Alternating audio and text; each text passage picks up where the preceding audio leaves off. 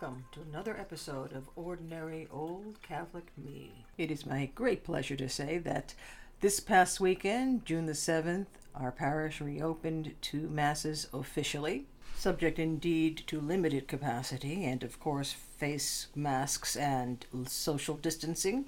Yesterday, don't ask me why, I had this one song, or the beginning of the song, in my mind, and that was On the Road Again by Willie Nelson. You know, on the road again. But my version was in the pew again. So my little lyric was, in the pew again, just couldn't wait to be in the pew again. Just checking on the Lord Almighty. I'm so glad to be in the pew again. I'll spare you the actual singing. I can't tell you how glad I am, because I suspect that, like everyone else, or like a lot of people, I haven't been doing very well during the last several months, and particularly in this last couple of weeks. All I can see is a society dying, and I feel as if there's not much I can do about it. Of course, except to pray. And there's the rub, as Hamlet said, because when I am full of fear, anxiety, and seething with both, a wall goes up in me, and it's between me and God and prayer. It's reflexive, I think, not purposeful. And not only can I not pray, but I can't seem even to look at my favorite icons. That's why I never trust my periods of piety. They dissipate with the slightest poke from the devil. It just happens that my neighborhood was one where there was a lot of protesting and staging for protests, and helicopters flying overhead and honking for hours and shouting. And I have to say, I was this past weekend on an edge. I mentioned it in texting with a friend, and she had the kindness to send me the reading for Saturday, June the 6th. I'm going to read it, and I'm going to hope it has the resonance with you that it had with me.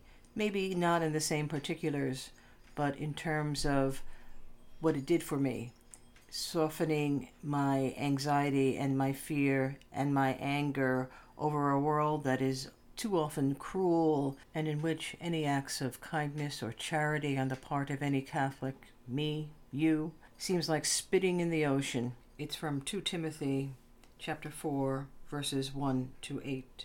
Beloved, I charge you, in the presence of God and of Christ Jesus, who will judge the living and the dead, and by his appearing and his kingly power proclaim the word. Be persistent, whether it is convenient or inconvenient. Convince, reprimand, encourage, through all patience and teaching.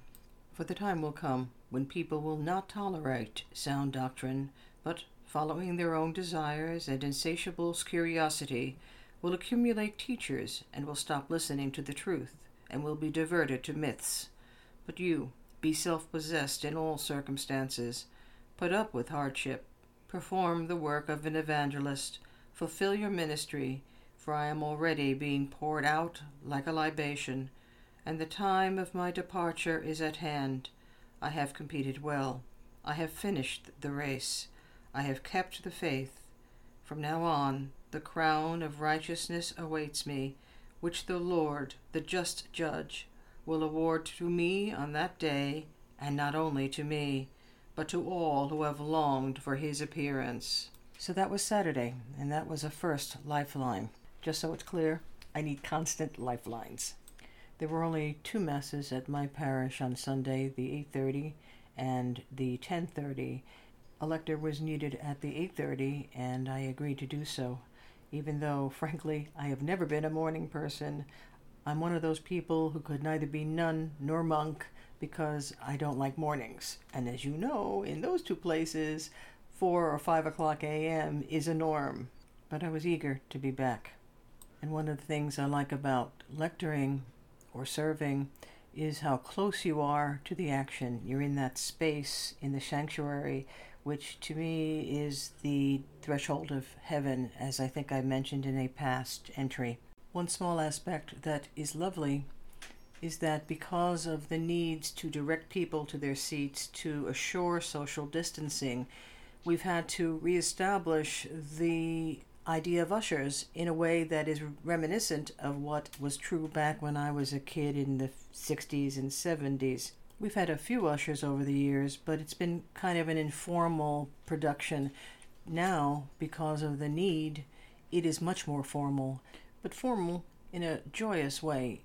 They greeted people at the door, manifesting their joy at having the parishioners back along with them. Clearly, going to church is not exactly like theater, although in the Catholic Church we have a great deal of ritual.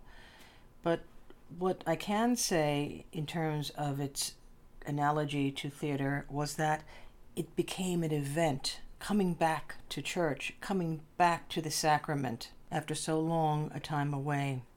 There was a palpable happiness as people entered, this despite whatever the discomfort of the various masks that were being worn.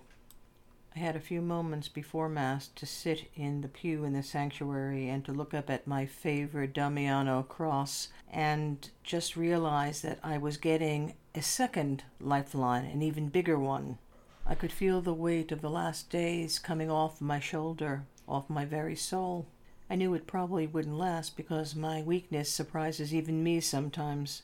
But knowing that Mass is there again made it possible for me to be optimistic, as well as the fact that I was able to go to confession, which I sorely needed. And our inaugural return was on Trinity Sunday. No fear, no anxiety, no anger, just me in the embrace of Father, Son, and Holy Spirit. All of us, individual me's in that room, in the embrace of Father, Son, and Holy Spirit, together in the body of Christ.